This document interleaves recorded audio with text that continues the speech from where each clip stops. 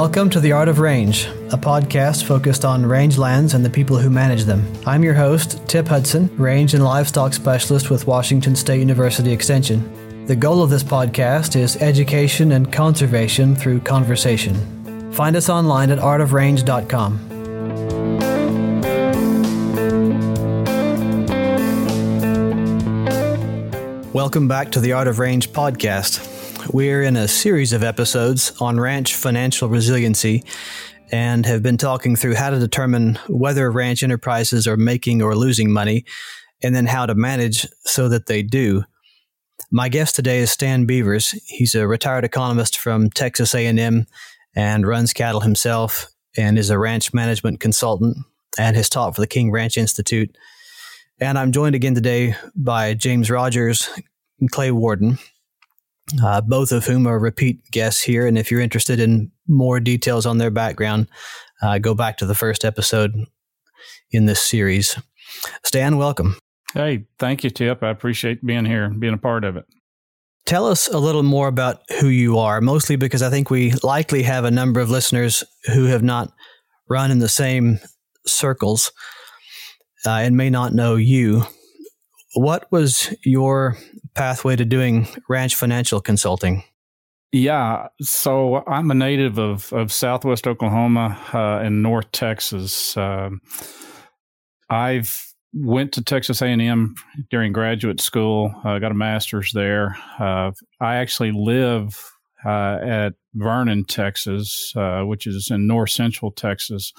And if you think about the old ranch rope and drag ranches, the old 4.6s that is being made popular now, the Wagner Ranch, the Pitchfork Ranch, the Matadors, they're all up here in north central Texas in what we call the Texas Rolling Plains. So when I finished graduate school, I was offered a position here at an A&M center that is headquartered here in Vernon to do extension programming in ag economics, and obviously that migrated to the area, being ranch so heavily in ranching that all my work started in ranch management with all the ranches around here. That coincided with 1991.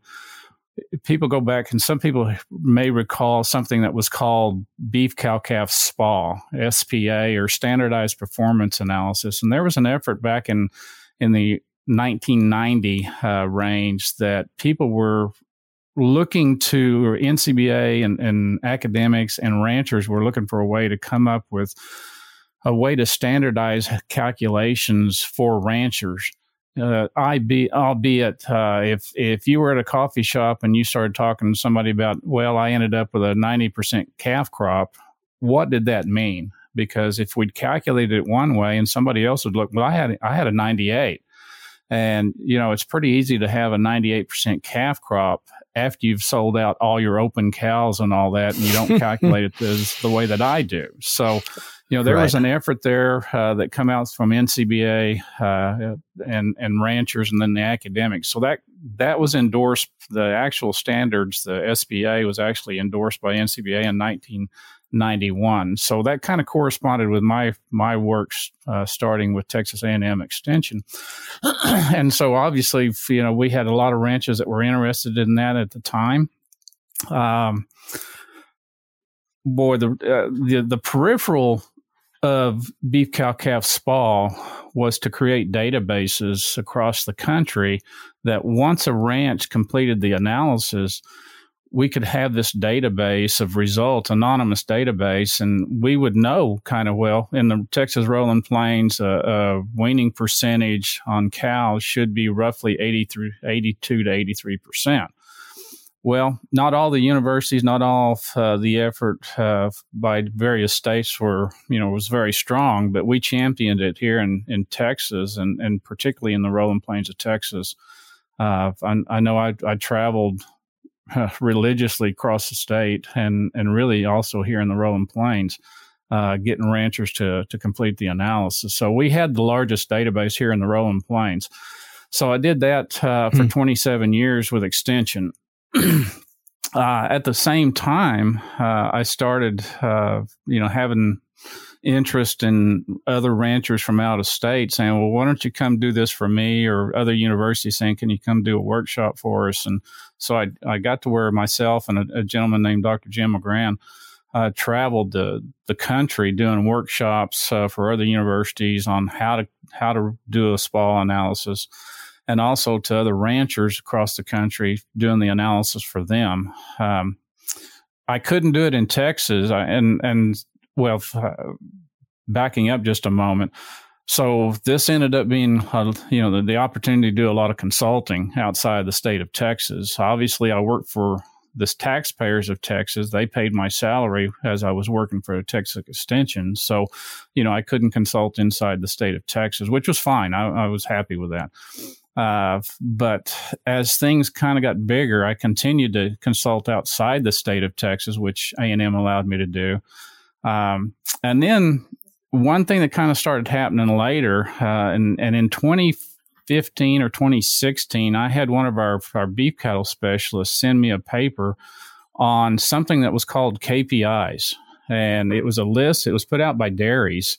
For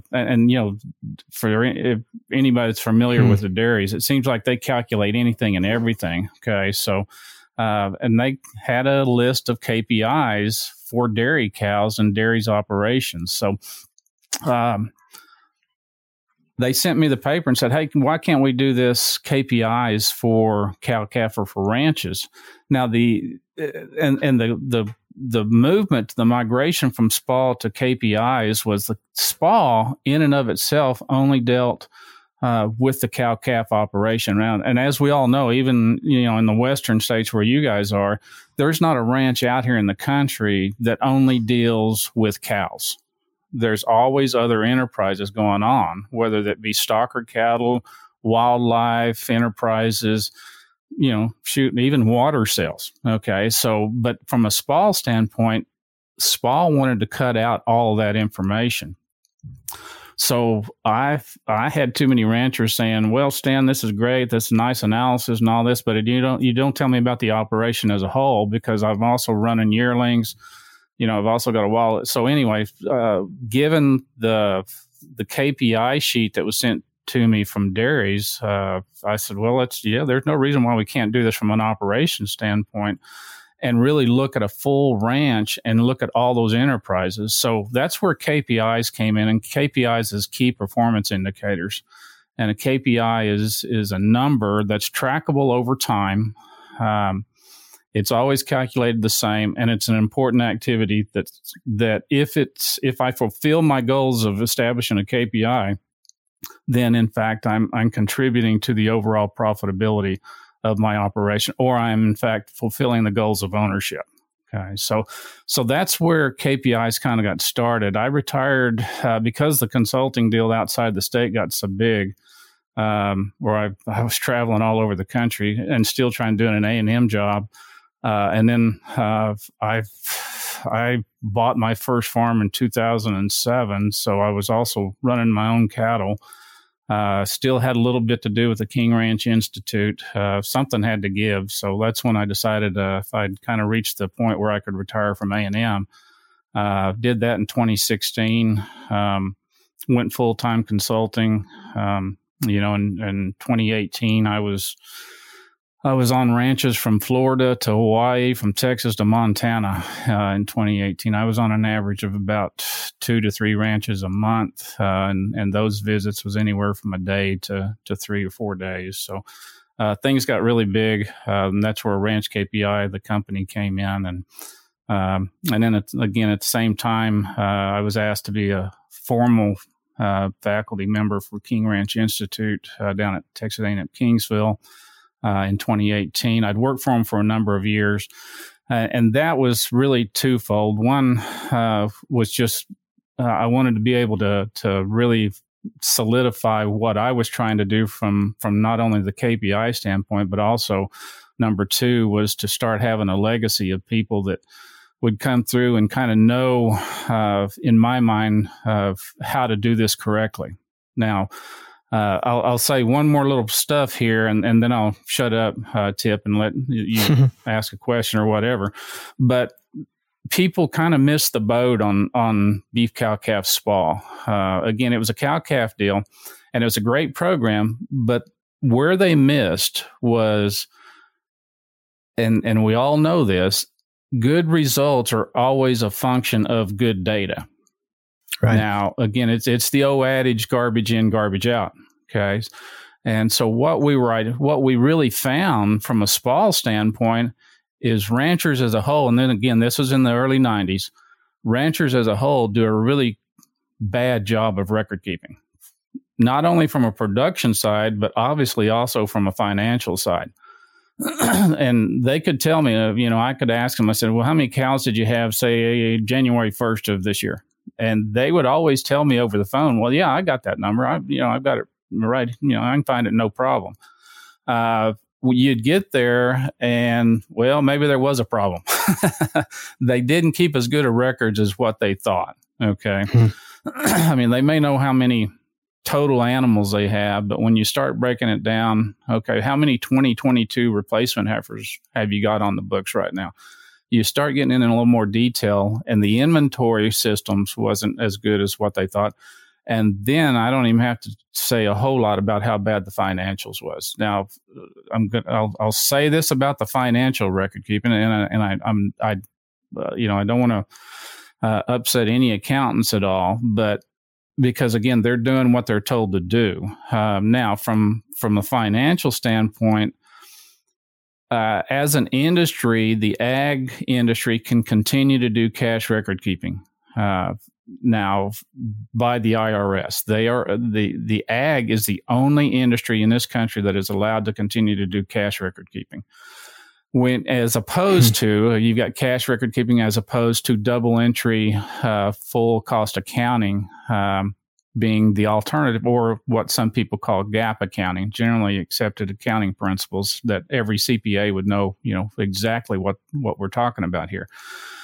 Cash accounting is a real issue and does a very poor job of identifying good financial data from a ranch. And we've, but as an industry, we continue to believe that's what we need to be doing. And I'm here to tell you, I don't believe that at all. You start talking about two accountants, and they say, well, there's no reason why we shouldn't, what you're telling us is it makes sense. We need to be doing it this way, not cash record keeping.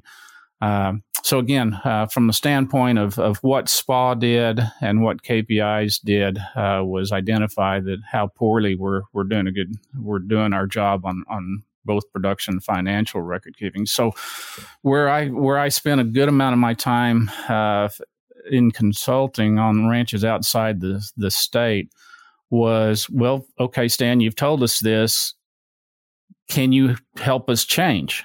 And so I spent a lot of time setting up accounting systems and inventory systems for ranches across the country. And then once you've got a good accounting system, a good inventory system in place, now you can really then calculate good KPI results and then trend them over time, and in fact, really start making a difference on your ranch. You can actually use the data now to make management decisions, hence what we call managerial accounting for ranches. Okay. So I'll shut up right there, Tip, and be glad to answer any questions or comments, man. No, that's a great introduction. We mentioned at the beginning of the series that some people's only accounting is keeping enough numbers to file their taxes, and maybe even that's pretty sketchy according to what you're saying. And you're distinguishing that tax accounting from accounting done for the purposes of managing the operation. Maybe here's a good example. A cow-calf enterprise analysis published by WSU back in the 1990s, specific to irrigated pasture operations in central Washington, found that the average small to mid-scale ranch was losing about $75 per mother cow per year. That may not be a big problem for taxation as long as the numbers are accurate, but it's a problem if you're running cows for the purpose of making money and not just keeping the grass down. How would you define managerial accounting then? We've talked around it a bit. Sure. So here to me is the big difference. Okay. So cash record keeping focuses on cash flow. Okay. Now then, and let's define cash flow for just a minute. Cash flow is I had this much money in the bank on January 1 or whatever year, whatever day fiscal year you want to start. But January 1, I had this much money in the bank. I bought stuff. I sold stuff. I bought capital assets like a pickup or bulls, fixed assets, things, expenses that I expend on that have a useful life of more than 1 year. Relative here, talking about a ton of feed versus buying one bull. Okay, so feed's obviously going to be consumed in one year. Probably sooner than that. But a bull, we hope, is going to have a useful life of, 4 to 5 to 6 years, depending on, my management style. So cash flow is I start with this much money, I spend this much money, I bring in this much money, and at the end of the year, here is my checking account again, and I went from 100,000 to 90,000. Okay. Well, did in fact I lose $10,000 in a cash flow basis? And cash accounting would say, yep, you lost 10,000. So now I can calculate, and any, tax accountant or IRS or, anybody that's doing taxes can say, well, okay, I can do your tax accounting now. I can file your taxes and, and in fact, we can do some tax manipulation and we can actually make 10,000 loss look like a $40,000 loss. So we can really benefit you there. Okay. I'm all about paying less taxes. Okay. I mean, that's me. I'm just like any red-blooded, independent capitalistic American. I don't want to pay any more tax than I have to. So, I'm all for that. Well, the kicker is when I went from 100,000 to 90,000, it did not recognize the fact that now part of that money was spent to buy a bull. And again, that bull is still on my place and still has probably an additional 4 years of life, that my balance sheet should now be reflecting it. And therein lies a big difference between cash accounting, okay, and what managerial accounting can and should be done, where the managerial accounting focuses on wealth. Okay, I'm talking wealth here. What's my balance sheet look like? Okay, because I may have spent a lot of that money on fixed assets that I still have those assets. Now, I took 1 year to and we're going to continue to get deeper and deeper here, Tip. So, and anybody else, Clay, or anybody that has any questions, let's just open it up. I've got my seatbelt on. My balance sheet now reflects an increase in wealth. Okay, even though my cash flow look negative. Okay, so I did not calculate from cash flow what my true net profit was, my net income was. I can only do that through making those accrual adjustments or GAAP accounting or double entry accounting that now shows my balance sheet went from 100,000 plus X number of dollars in assets to now, well, my checking account only says 90, but my goodness, my fixed assets have gone up, $100,000. So my wealth increased. Okay. My cash flow decreased. So again, that's the big difference here. And again, IRS still allows you to do, cash type accounting. But it will never, ever tell you what your true net income was for that particular year. Hey, Stan, how do we help ranchers around this country get started with what you're talking about? So many of them, they have dirt under their fingernails. They're out every day, and sitting behind a computer or a ledger sheet or the checkbook, is not really, doesn't feel productive to them. How do you help them get started with that's a great question. And I've struggled with that for the last 20 years. I mean, how do we get this, to be better? Because I know the people that are buying these ranches today, and even the big ranches, okay, as we mentioned before we went on the air, some of these guys are buying these ranches and they're just believing, I can just, invest the big dollars and put, a bunch of bulls out with a whole bunch more cows and just sit back and watch the money roll in. And that's just not the case. How do you change this? Well, you have to, and again, this sounds like a cop-out, but it's not, okay? Because first and foremost, you got to change the mindset of this industry. And when I say this industry, I'm talking about all the participants, including not only the ranchers, self-evident there, the ranchers being a part of this industry, but also then their accountants, okay? And then also not only the accountants, but if they're lending money, or being, working on borrowed money, then the lenders have to take it all into account. Because again, one thing that I try to teach on this is you need to understand as a rancher, when you've got your team of people, and including, attorneys, accountants, lenders, all these, what I term your ranch team, first thing you need to do is ask, what's their motivation, okay, to you? And well, I've had a large number of accountants tell me, well, Stan, if I did this or I proposed this to my ranchers, first off, are they going to have the time and the resources, including capital resource, to actually do a good job of accounting?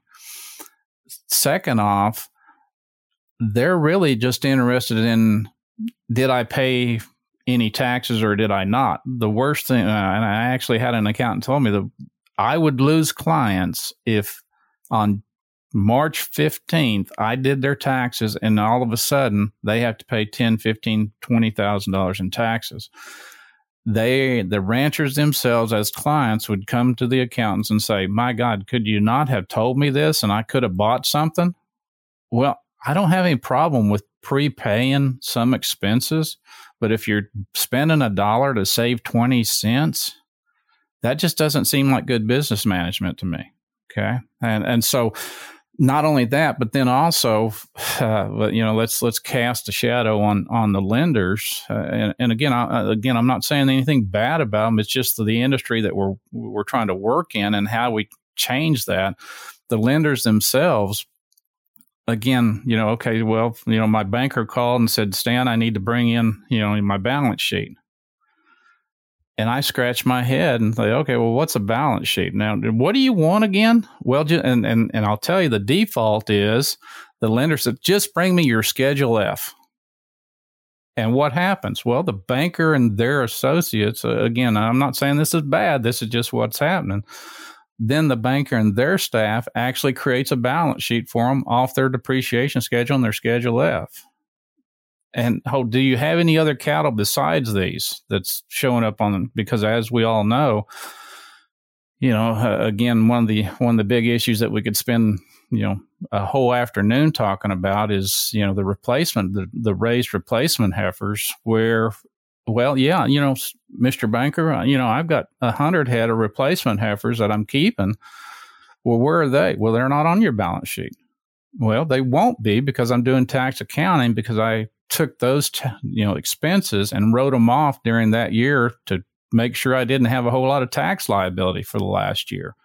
But in fact, if I do a market-based balance sheet and I look out here, which is what the banker is going to want, hey, I want all your assets tied up. Again, that's kind of a bad way to put that. But again, me as a banker want to collateralize all your assets in order to secure your note. So those 100 head of replacement heifers that you're talking about, I need them on a balance sheet, but they're not on a cost-based balance sheet. They'd be on a market-based balance sheet. But the banker themselves typically are the ones that are creating the financial statements when in fact, the rancher and his team should really be the ones that have a really good cost-based balance sheet. Okay, then I can take a cost-based balance sheet and create a market-based balance sheet very easily off of that. So I think it's Clay. So how do you change that mindset? Okay, to start moving this industry forward. There was a time and I believe I'm correct in saying this, in 1980, there was a movement, there was actually a bill put in for Congress, and the beef industry called it the heifer tax. And what it was the IRS was trying to force agriculture away from cash record keeping and trying to make them do good business accounting, like gap accounting or double entry accounting. The industry fought it tooth and nail from what I got. I was 1980. I was 18 years old, so I really wasn't paying that much attention. I was more interested in other things at that point in my life. But what I've been told was the industry fought it tooth and nail and finally got it defeated. Well, that came up about 5-6 years ago, and the ag industry beat it down again, So, again, how do you change the mindset? And I think, to me, that's the first thing to how do you deliver this? Because, again, there's going to be people that are very interested in doing this, type accounting to get this good type of record. Because, again, I've worked with ranches, all over the country, and those that now have KPIs, results, and can trend those over anywhere from, I've got ranches that can trend them for 15 to 20 years. And you talk about, what it costs me to run a cow a year on my operation, even though it's got other enterprises. I isolate the cow-calf enterprise as one specific enterprise. And I can trend over time, the last 10 years, what it costs them to run a cow a year, what it costs them to wean a calf a year. And all that is based on good accounting, accurate accounting, along with a good inventory system. We know exactly how many they raised from a calf standpoint, or how many cows they ran. But to be able to get that over time, it's kind of like the early adopter mentality. Those guys have got it. They've got good data. And they're continuing to move it forward. Now, how do you get everybody else to do it? Not everybody's going to be interested in it.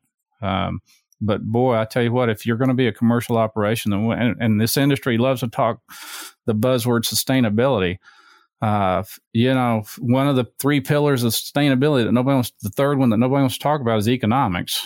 And, if you want to talk about true sustainability at the ranch level, you better talk about profitability.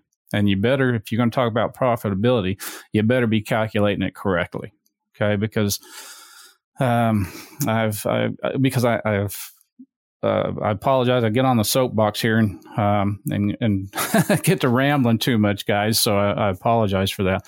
But when you have industry leaders sitting there and talking about, well, this is how we calculate net income, or this is how we calculate profit. It's like the good Lord told us in the Bible. There's only one way to do it. Okay. There's only one way to Christ. There's only one way to calculate net income, and that is total revenue divided minus total expenses, including all my depreciation and accrual adjustments. Okay. So there's only one way to calculate net income. But when you got industry leaders sitting out in presentations to 200, 300 people and say, well, yeah, we understand that's the way y'all calculate. This is the way we calculate net income. No, that's not possible. There's no way to do that. This is it. And that's the only way there is. So Clay, I don't have a good answer for you. I beat my head against the wall for 20 some years, and there's enough people out there that I stayed extremely busy.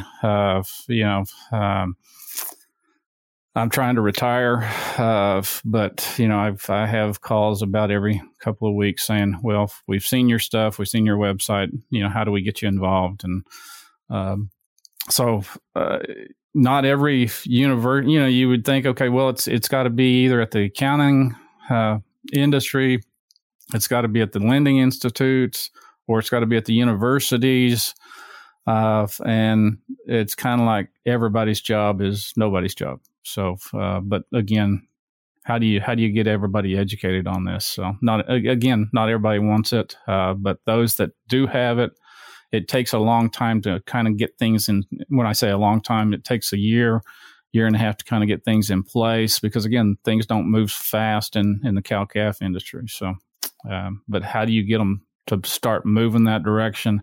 Once they have it, they think, my goodness, I don't know how I managed with that. I've had managers tell me that, Stan, there's no way I can manage without these numbers nowadays. So Well, I commend Tip for bringing up this topic that we're talking about now is, the profitability side. I like to say if there's no margin, there's no mission. And so we are certainly mission-based. We're trying to be sustainable, trying to do the right thing as fellow ranchers. But the economic side of it's difficult. And, having these difficult discussions is part of the solution, I think. Part of your work, Stan, has been, developing some of these KPIs, and you've got several of them that you've published. If there are some key statistics, critical success factors, critical KPIs, why don't you tell me what we ought to have our folks really focused on? If they could only focus on a couple of them, what would that be?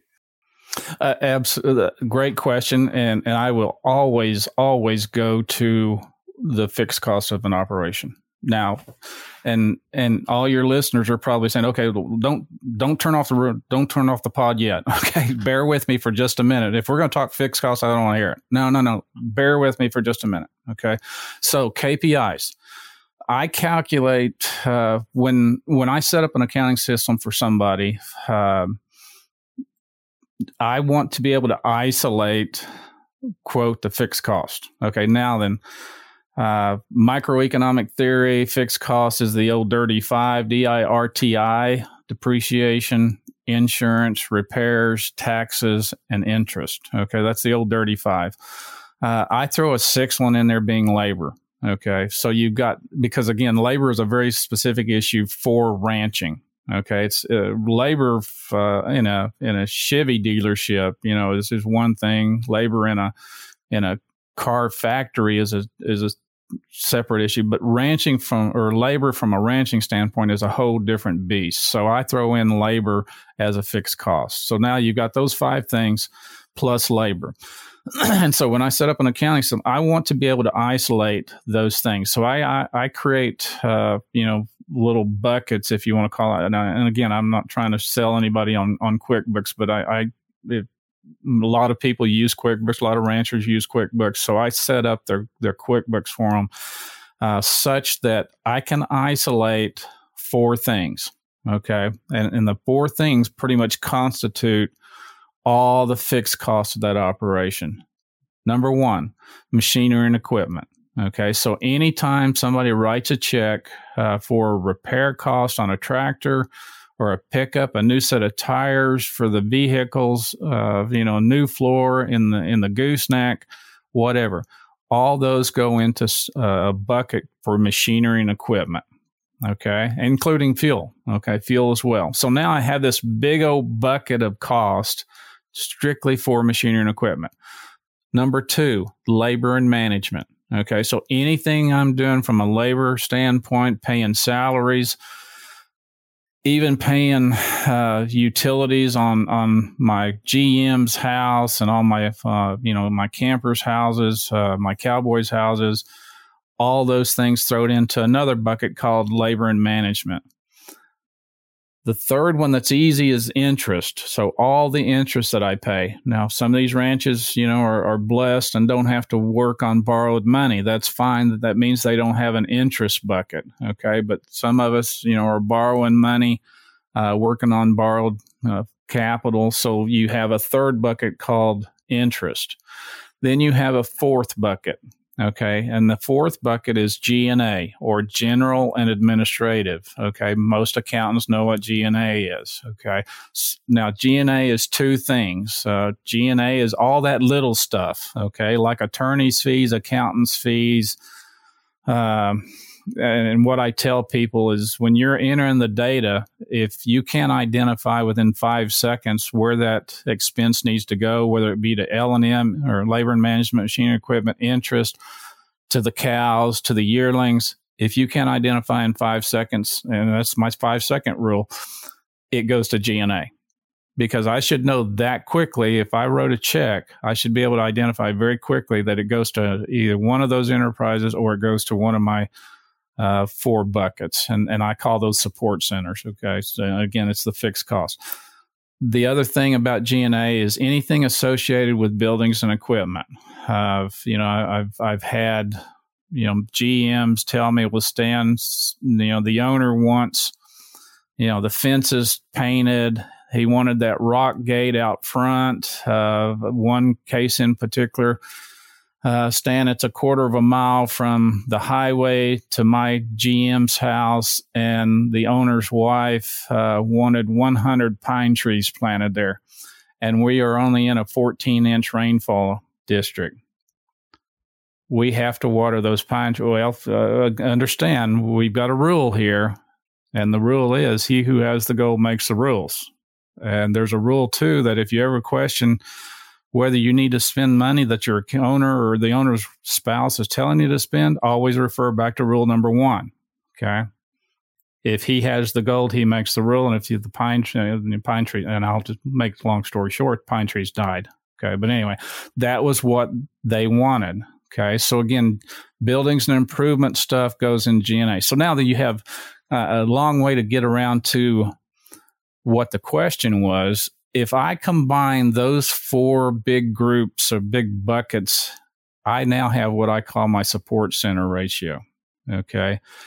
And the support center ratio, if I took those 4 big numbers, okay, added them together, and then divided those into revenue, the total revenue coming from the ranch, I don't care whether it comes from calf sales, wildlife, water sales, gravel sales, I don't care.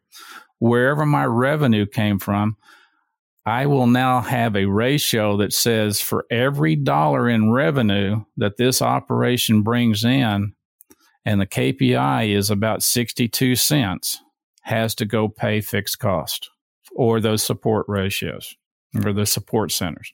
So, Clay, to answer your question, if there was one thing that I believe ranchers should look at, it is their fixed cost. Okay. And in fact, that's how you do that. You isolate those expenses into those 4 groups, and you take an estimate, or you take an idea of where your revenue is, and you come up with that ratio of fixed cost to revenue. It's usually about 2/3. Now, what does that mean? Okay. So for every dollar that I bring in revenue, if 2/3 of it goes to pay my fixed costs, then that means I have 1/3 left to do what with? And there's 2 things I can do with that remaining 1/3. 1/3 of that has to go to pay the variable cost, okay, feed, vet, all those things that go directly to an enterprise, okay? And I'm here to tell you, we're all pretty much doing the same thing when we talk about variable cost. I mean, there's a whole feed industry built on what ends up being just the feed cost of an operation. And that tends to be the bulk of what that variable cost is. So the variable cost has to be paid out of that other third. And oh, heaven forbid, we might want to keep $1 or $2 of that revenue as net income. Maybe. But anytime you get your fixed cost over 100% of your revenue, obviously net income is going to be 0. Okay.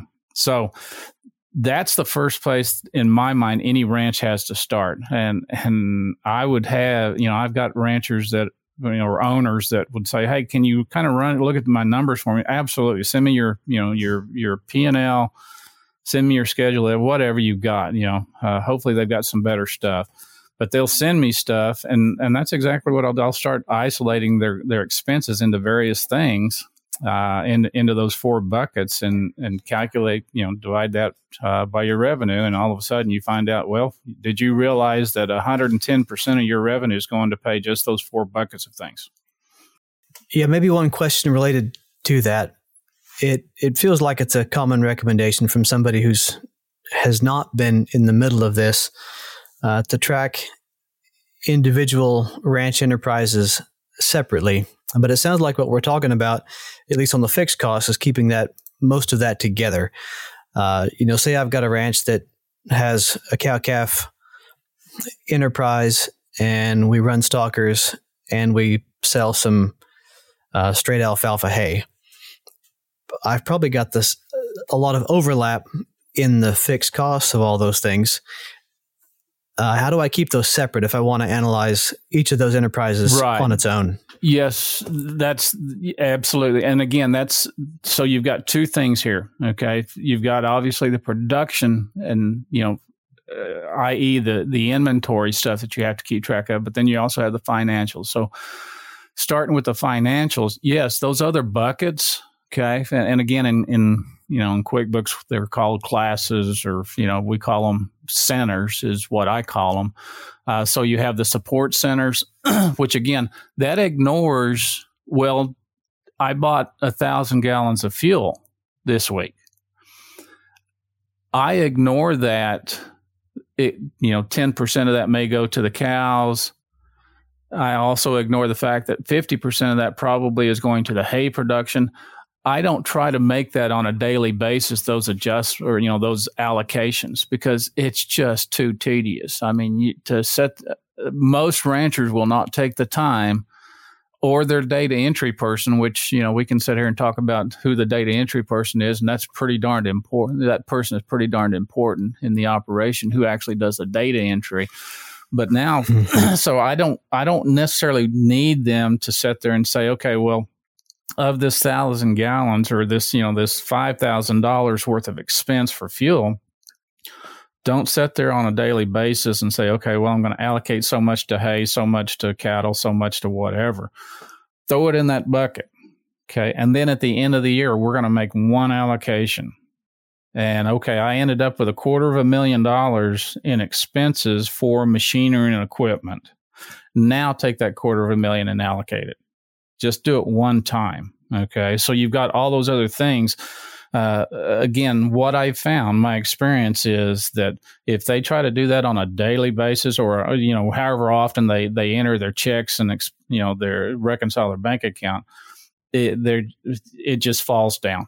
It falls apart. You got a data entry person that's not being paid enough to sit there and make those calls, because what happens, it's hard enough when you get, an invoice for 10 tons of feed, and a data entry person is sitting there wanting to put this into their accounting package, and here's a bill, for $10,000 for feed, or $100,000 for feed, and he or she probably doesn't know how much of that should go to the cows as protein, and how much of that should go as a grow ration for my my weaned calves, and how much should go for a growing ration for a bunch of yearlings out here. Well, that's hard enough, because again, the first thing that person has to do is call the GM, say, okay, split this for me. Where does it need to go? Who has to pay these expenses? And, which enterprises does it go to? It's hard enough doing the variable cost. But to sit there and try to do that on every set of costs that comes across a rancher's desk and an accountant's desk, it just falls down. Okay. So put it in a bucket and then make the call later. Okay. Now, as you can imagine, and this is one of the isms that I tell people about, obviously the allocation of those big buckets at the end of the year is huge. In fact, what I tell people is the second most important decision that you're going to make in this managerial accounting type activity is what those allocations of the fixed costs are, with the first most important decision being to even do this in the first place. Okay, that I'm going to do this way. So those allocations, as I tell people, when you come up with, okay, I've got cows. Let's just make it simple. I got cows, a wildlife, and one other something. Okay, a bed and breakfast or whatever. And I've got $250,000 in fuel. Well, am I going to do it 1/3, 1/3, 1/3? No, make it a little more, educated than that. Well, so much of it needs to go, 60% of it needs to go to cows and so forth. Once you make those allocations, what I tell people is spend some time, do your due diligence on determining what those allocations are, and leave them alone for 3 to 5 years. Okay, leave them alone, because as well as I do, if you start changing those allocations every year, you're going to start changing the results very quickly. And all of a sudden, my cow cost, if I decide, fuel costs went higher on this on the wildlife, and, all of a sudden I drive my cow costs down because a portion of that fuel that went there a year ago didn't go there this year. Okay. So again, leave them alone once you come up with the allocations, leave them alone for 3 to 5, unless you structurally change your operation. You drop the wildlife component altogether. Okay. Unless you change your business structure totally, leave them alone. Now, if you change your business structure and you eliminated one of them, obviously, I've got to change my allocations. So that's a huge, huge decision, but it's all part of the implementation of it all. We've talked some about different enterprises, and not all of the enterprises function on the same calendar months. Do you see some folks splitting up those enterprises at interim end periods, or does everybody just keep their records on a January 1st to December 31st basis? Everybody that I deal with keeps them on a calendar year or, a 1 year basis. And it may not be January 1. Okay. A matter of fact, I was on a ranch just a week ago that has a June 1 fiscal year. And that's fine. I mean, there's a lot of the older ranches continue to have an October 1, fiscal year. But I don't know that I have ever worked with an operation that has different, fiscal years, even though their production year may be different. Okay. When you're calculating, your results, your KPI analysis, it starts at the operation, and so I rarely do I ever see that. I mean, in fact, I can't say that I've ever seen an operation to do that. It's doing good financial accounting is hard enough to, again, it may be that any accounting package could, just say, okay, well, instead of January 1, show me, March 1 through February 28th. But it's a little more difficult than that. There's year-end transactions that have to be made as an operation and not an enterprise. That makes that pretty difficult. So, I'd be open for anybody to add more to that. Again, in my mind, it goes back almost full circle to what we talked about earlier about a balance sheet for the operation. First and foremost, I want to know, is the operation doing well? And that's that's a fiscal year, probably a January 1 for all enterprises. And if I made, let's just say, I lost $100,000 for the operation, my first question is, okay, who made money and who didn't? I've got, 5 different enterprises here, or what I call profit centers, along with my cost centers and along with my support centers.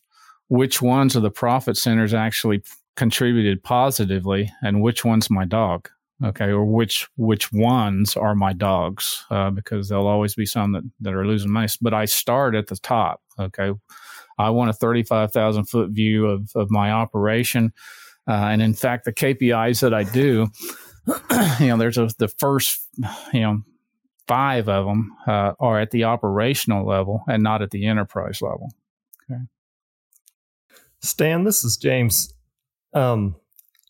So we've talked a little bit, and Tip and I've had this conversation. We talk about monitoring your ecological conditions on your landscape and how that information can be beneficial to make better management decisions. And you're talking very specifically about economics here. And so we kind of think about the economics at the end of the year being your monitoring method.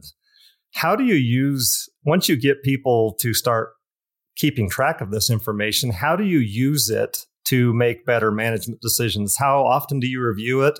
Because if we only look at it at the end of the year, then the end of the year's over, right? We've already lost our money. But how do you start to advise people to use this information? Yeah, absolutely. So I'm going to use a production example to start with. Okay. So, and Tip, you can help me out here. So we're going to monitor my range situation. Okay. So January 1, again, first of the year, or first of the grazing season, whatever you want to call it. And again, you range ecologists probably have all this information. I put a score out here of my range of 100. Now, as you well know, Texas has been in a drought. And right now, my range conditions in August are probably a 10. Okay. Now, granted, it's probably going to be lower than 100 at any, always in August, because that's when we're hottest and driest. But normally that only falls from from 100 to 50. But here we are at a 10, and I'm just throwing out, guesswork numbers here. But in fact, James, we're monitoring the range basically every time we go drive past it, right? And again, now, when do you formally, make those notations, and when do you formally make those scores, whether that's on a monthly basis or a weekly basis or whatever, that you actually, and when I say formally, I'm talking about, I've written down a number here. Okay. So that's now shift over now to a financial model. Okay. How do I do that from the financial standpoint? And well, before we go there, let's talk about the livestock monitoring, though. Okay, from the livestock monitoring, it's going to be, I'm at the end of my feeding season, but I'm at the start of my breeding season. What's my body condition score on my cows? I mean, we were looking at that 2 weeks ago out in West Texas. Okay, you got an average body condition score on your cows out here, at a 4.5. And I was a bit concerned, to be honest with you. They were about a 4.5 to a 5. And he was fixing to turn the bulls in about 2 weeks. And it's like, you don't have any time to recover this to 5.5s to 6s. So, what's your expectation? My expectation is my conception ratio is going to be down. Okay. But again, the fact is I've monitored at some point, and in fact, across time throughout a year, I've done the monitoring on my livestock just like I have on my range. Okay. Now, what do we do on the financials? Well, from a financial standpoint, the things that are important in my mind is two things. And this is what I tell GMs and owners. Okay, this is what a GM should be supplying to you once a year, and then this is your monitoring tool. A cash flow, budget. Okay, this is how much I need from an expense standpoint, and what I'm going to be generated from a revenue standpoint by month. Okay. So I can in fact monitor, well, my feed cost for January was 10% higher than what I had projected or what I had budgeted it to be. Okay. So I'm in fact monitoring it over time. The second thing is, again, once you've got the cash flow budget, the second thing is a capital asset purchase plan. Okay. So in March, I need to buy, 10 new bulls. Well, here's what I think I'm going to have to pay come April 1st or May 1st, and I monitor my budget, my cash flow, my capital asset budget. I can actually go say, well, I'm out of line here. And I can, in fact, already be telling my board of directors or whoever that, look, my budget, my expenses are already 10% higher than what I had budgeted. So be prepared at the end of the year. My net income estimate may, in fact, be worse off than what I thought it was going to be. So again, you're monitoring all three of those, the range, the livestock, and the financials. Okay. And I know people want to talk about, well, yes, I want to see this on a monthly basis. I want to see financial statements on a monthly basis. Really, from a GM standpoint, the guy that's actually out there on the table, and behind the desk and trying to take care of the cattle, if he has that monthly cash flow budget along with his capital asset purchase plan, there's really nothing from a financial standpoint that the board of directors shouldn't be able to take that and really get a pretty good idea of monitoring throughout the year from a financial standpoint. Hope that answers the question a little bit, James, but I'm open for discussion. Yeah, I think the comparison to rangeland monitoring is a good one. It may be better than you realized. If you're measuring how much standing forage there is, that's more like tracking what's in your gas tank. But there are other indicators that are more like what's in your oil pan. Charlie Orchard, who had the Land EKG rangeland monitoring system, used to joke about people wanting to get a different dipstick. And this goes back to some conversation we were having before we started recording about the dark side of benchmarking. It's only worthwhile if you're using consistent methods to measure it and or comparing to somebody else. But, he jokes about people wanting to get a different dipstick if you don't like the results when you check your oil level. There you go. If the dipstick's accurate, there could be some dire consequences if you don't respond, to a low oil level with adding some oil to the system. So back to measuring rangeland condition, if we had 10 range scientists on the call here, we could come up with about 24 different definitions of rangeland condition. One of them might be yield, how much is out there, which I'm likening to what's in your gas tank. But there's also whether or not you have a diverse plant community characterized by more perennials than annuals, for example. And that might be more like the oil, where, we would say that the rangeland's still healthy if you've got a lot of perennial grass. It just happens to be 8 down right now, but it's going to come back when the rain comes. In terms of rangeland condition, you probably still have good rangeland condition. You just don't have a lot of standing forage right now. And, you could see a million different ways that that would apply to finances as well. And maybe you can say a couple of things before we quit about this dark side of benchmarking and the importance of measuring things consistently. And it goes back to a question that I think I still have about whether there's a difference between tracking KPIs and what's commonly called benchmarking.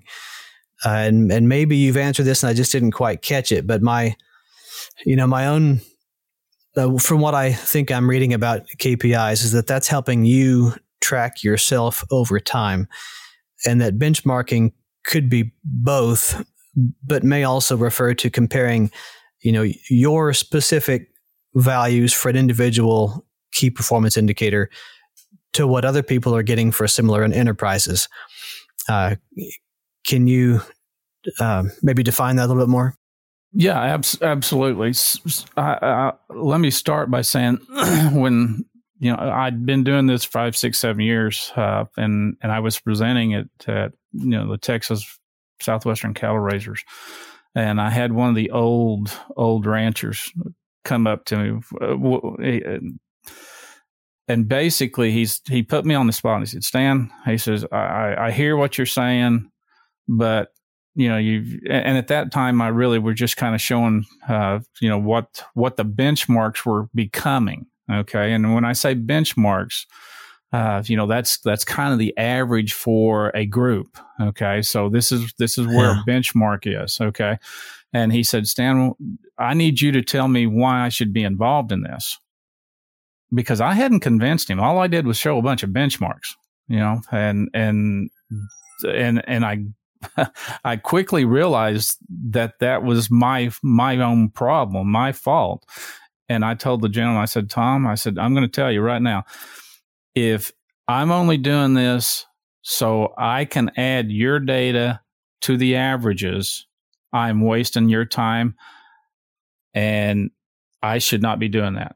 But if I do this analysis with you, okay, and you start comparing yourself over time, then I have done a service for you." So basically the first thing was, if this isn't important to you, don't waste my time and I won't waste yours. Okay. Because again, first and foremost, it has to be a benefit to the rancher himself. Okay. So in effect, what I'm saying is exactly what you just said, Tip, in that take these numbers, do it over time, and compare yourself to yourself over time. But I'm going to tell you that scares us to death. Okay. Because again, now I'm holding myself accountable to myself. And if I only end up with a 79% calf crop and I am the GM, that's on me. Again, with all the other things that's going on, weather and blah, blah, blah. The only thing in that equation, though, is weather, and I don't control that. But everything else I control as a GM. How much I fed them, what the body condition score was, how many bulls I've got per cow, blah, blah, blah. Okay. Now I'm holding myself accountable. So first and foremost, in my mind, if I'm going to benchmark, it needs to be against myself. Now, that's not what we or other industry participants want, because again, I can ask you, who is the most common, frequent calls that I get for my KPI summary? And it's not ranchers. It tends to be the lenders. Okay. They want to know what the benchmarks are. Okay. Well, and again, in my mind, benchmark is just the average of a group. Okay. Now, again, there's a difference between a benchmark and what I would term a target. Okay. The benchmark is just what an industry average or a group average is. In most cases, it's an industry average. Okay. 82% calf crop, cost to run a cow a year, $950. Okay. Whatever. But that does me no good as an individual. I mean, if I'm at even 750 to run a cow, or if I'm at 1,050 to run a cow, in order for me to be sustainable and move my operation forward, I need to know what my number is and what my number is next year, and then what the number was the next year, and trend that thing over time. And in fact, I am starting to move my operation. If I believe my goals are profitability, I am starting to move my operation towards profitability. Okay. So again, that's the dark side of benchmarking, in that everybody wants to talk about benchmarking, but the first question is, okay, what group are we talking about? Are we talking about the industry average? Are we talking about the Pacific Northwest? Are we talking about the rolling plains of Texas? Who are we talking about here from a benchmark standpoint? Because you guys' resources out there are totally different than ours. Sure. And the market's doing great on a curve. Exactly. So if I'm better than the guys around me, but I'm still got a 72% calf crop, I'm probably not making money, even though maybe my loss is less than the average from my area. That doesn't help. Yep. So I identify, the bottom line from the KPI standpoint is to identify first my strengths, but more importantly, what my weaknesses are. Where am I out of line? Where can I actually make those adjustments? A benchmark is only going to tell you that you're in the ballpark or not. That is the only thing it's going to tell you. It will not tell you an action plan. It will not tell you how the other people that make up that benchmark are operating. It doesn't tell you what their resources are. In and of yourself, you have to know yourself. Okay, what I have available. Then I create an action plan based upon my weaknesses. I mean, it may be fixed cost. I mean, okay, well, how do you solve high fixed costs? Well, number one is you keep the assets longer, or number two, you just quit buying stuff.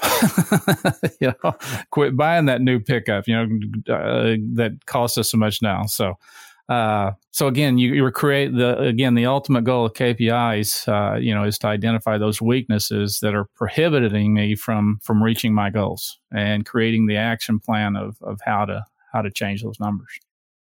Yeah, that's good. I feel like we're going to have a difficult time figuring out where to close this off. But we're probably about there. And I also really don't like the canned podcast closer where the host says, well, Stan, this has been a great conversation. Where can people go to learn more about your work? But I do have a serious question. If I've only been using a CPA to file my taxes and I want to get some help starting with managerial accounting, where would you recommend that I start? I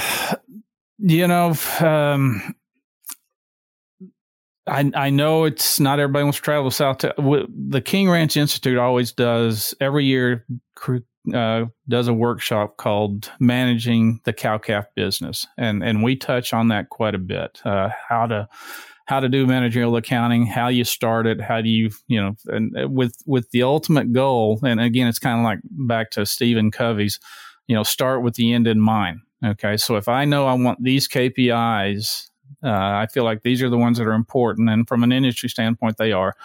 How do I set up my managerial accounting system to match that and to progress and move to where I get to the KPIs? We do those. I mean, there's university extension services that,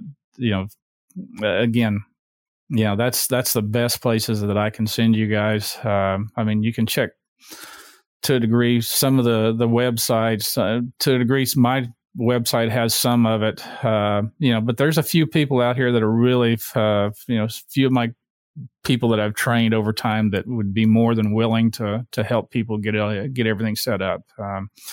I was on the phone yesterday with a young lady that's, she wants to be a consultant. She's a graduate of the Institute, and she wants to do this. So there's people out there that could help. But again, I understand it's not free. Okay. I mean, your accountant, at times believes his motivation to you as a customer is to reduce your liability. And I hope not every accountant is like that, because I think they're doing their customers a disservice by just focusing on reducing a tax liability. That does not drive profitability. So, visit with your accountant, and chances are they probably could, start it. But there's material out there that could help a person get started on it. Okay. James, you and Clay have a business called Northway Ranch Services, which can put ranchers in touch with what you call remote administrative assistance to help accomplish managerial accounting if their local CPA can't do that. And there's probably some others like that. Can you describe the impetus behind that service and what you see as being a potential useful first step for somebody who says, I need to get there? Yeah, Tip, I appreciate it. And just for clarity, Marissa Taylor and I are the ones that are the owners of Northway Ranch Services. Clay has been a big part of some kind of acting in an advisory role behind the scenes. As we've just ventured out, we've seen the need for ranchers to get their books in order. And I think more than just their books, it's kind of their entire operations in order. And I just have a lot of empathy with where ranchers are and the amount of work that they put in on a daily basis and working with Mother Nature or against Mother Nature. And there's just so many challenges that are there. The markets are there. And so we've just seen the need to help ranchers get more organized with their information. And I think Stan is doing some great work. There's people like Stan that are out there that I would just recommend people get in touch with them and understand some of these principles, some of these accounting principles, and even get some help getting learning and educating yourself on these things. And then, one of the things that we've done is just tried to gear our business around coming alongside ranchers and supporting them. We don't kind of tout ourselves as being the experts. I think there's people like Stan or Ranching for Profit or even Clay Warden that I would say are probably some of the accounting experts that are out there. But we've just seen a real value to come alongside and support ranchers to stay organized on an ongoing basis, because one thing that we find is that ranchers get neglectful about keeping their books in order along the way, whether it's their inventories or whether it's their budgets, their profit and loss statements, or even their balance sheets. And so having a good system in place and then having a back office to help support that, to keep it current so that you can make management decisions along the way is a niche that we're trying to fill with our company. And we take a lot of pride in that just because we want to see ranchers be successful. And it's a challenging world out there, but the better data you have and the more current that data is and that information, the better management decisions you'll make. And so that's kind of where we see all these things fitting together. Yeah, I appreciate that. And in thinking through, where people can get help, I feel like there's two buckets of help. One is training on understanding how this works, how accounting should be handled for a ranch. But then there's the actual help from a real person who's essentially providing one-on-one assistance, for your ranch. Those are two pretty different things. And we'll put some links in the show notes for the King Ranch Institute classes, as well as some of these outfits that can provide you one-on-one assistance. Well, again, Stan and James and Clay, I really appreciate your time. This is a topic we could talk about for days rather than a few more minutes, but I think we'll probably come back here in a little while and do another interview and talk through some of the specific key performance indicators and what the numbers mean and how to measure them in order to give people a starting point for thinking through what kind of records do I need to have in order to even do that analysis so that I can have some idea whether or not I'm on the right track or not. So thank you again for your time, and I look forward to doing this again. Thanks, Dick. Thank you. Thank you for listening to the Art of Range podcast. You can subscribe to and review the show through iTunes or your favorite podcasting app so you never miss an episode. Just search for Art of Range. If you have questions or comments for us to address in a future episode, send an email to show@artofrange.com.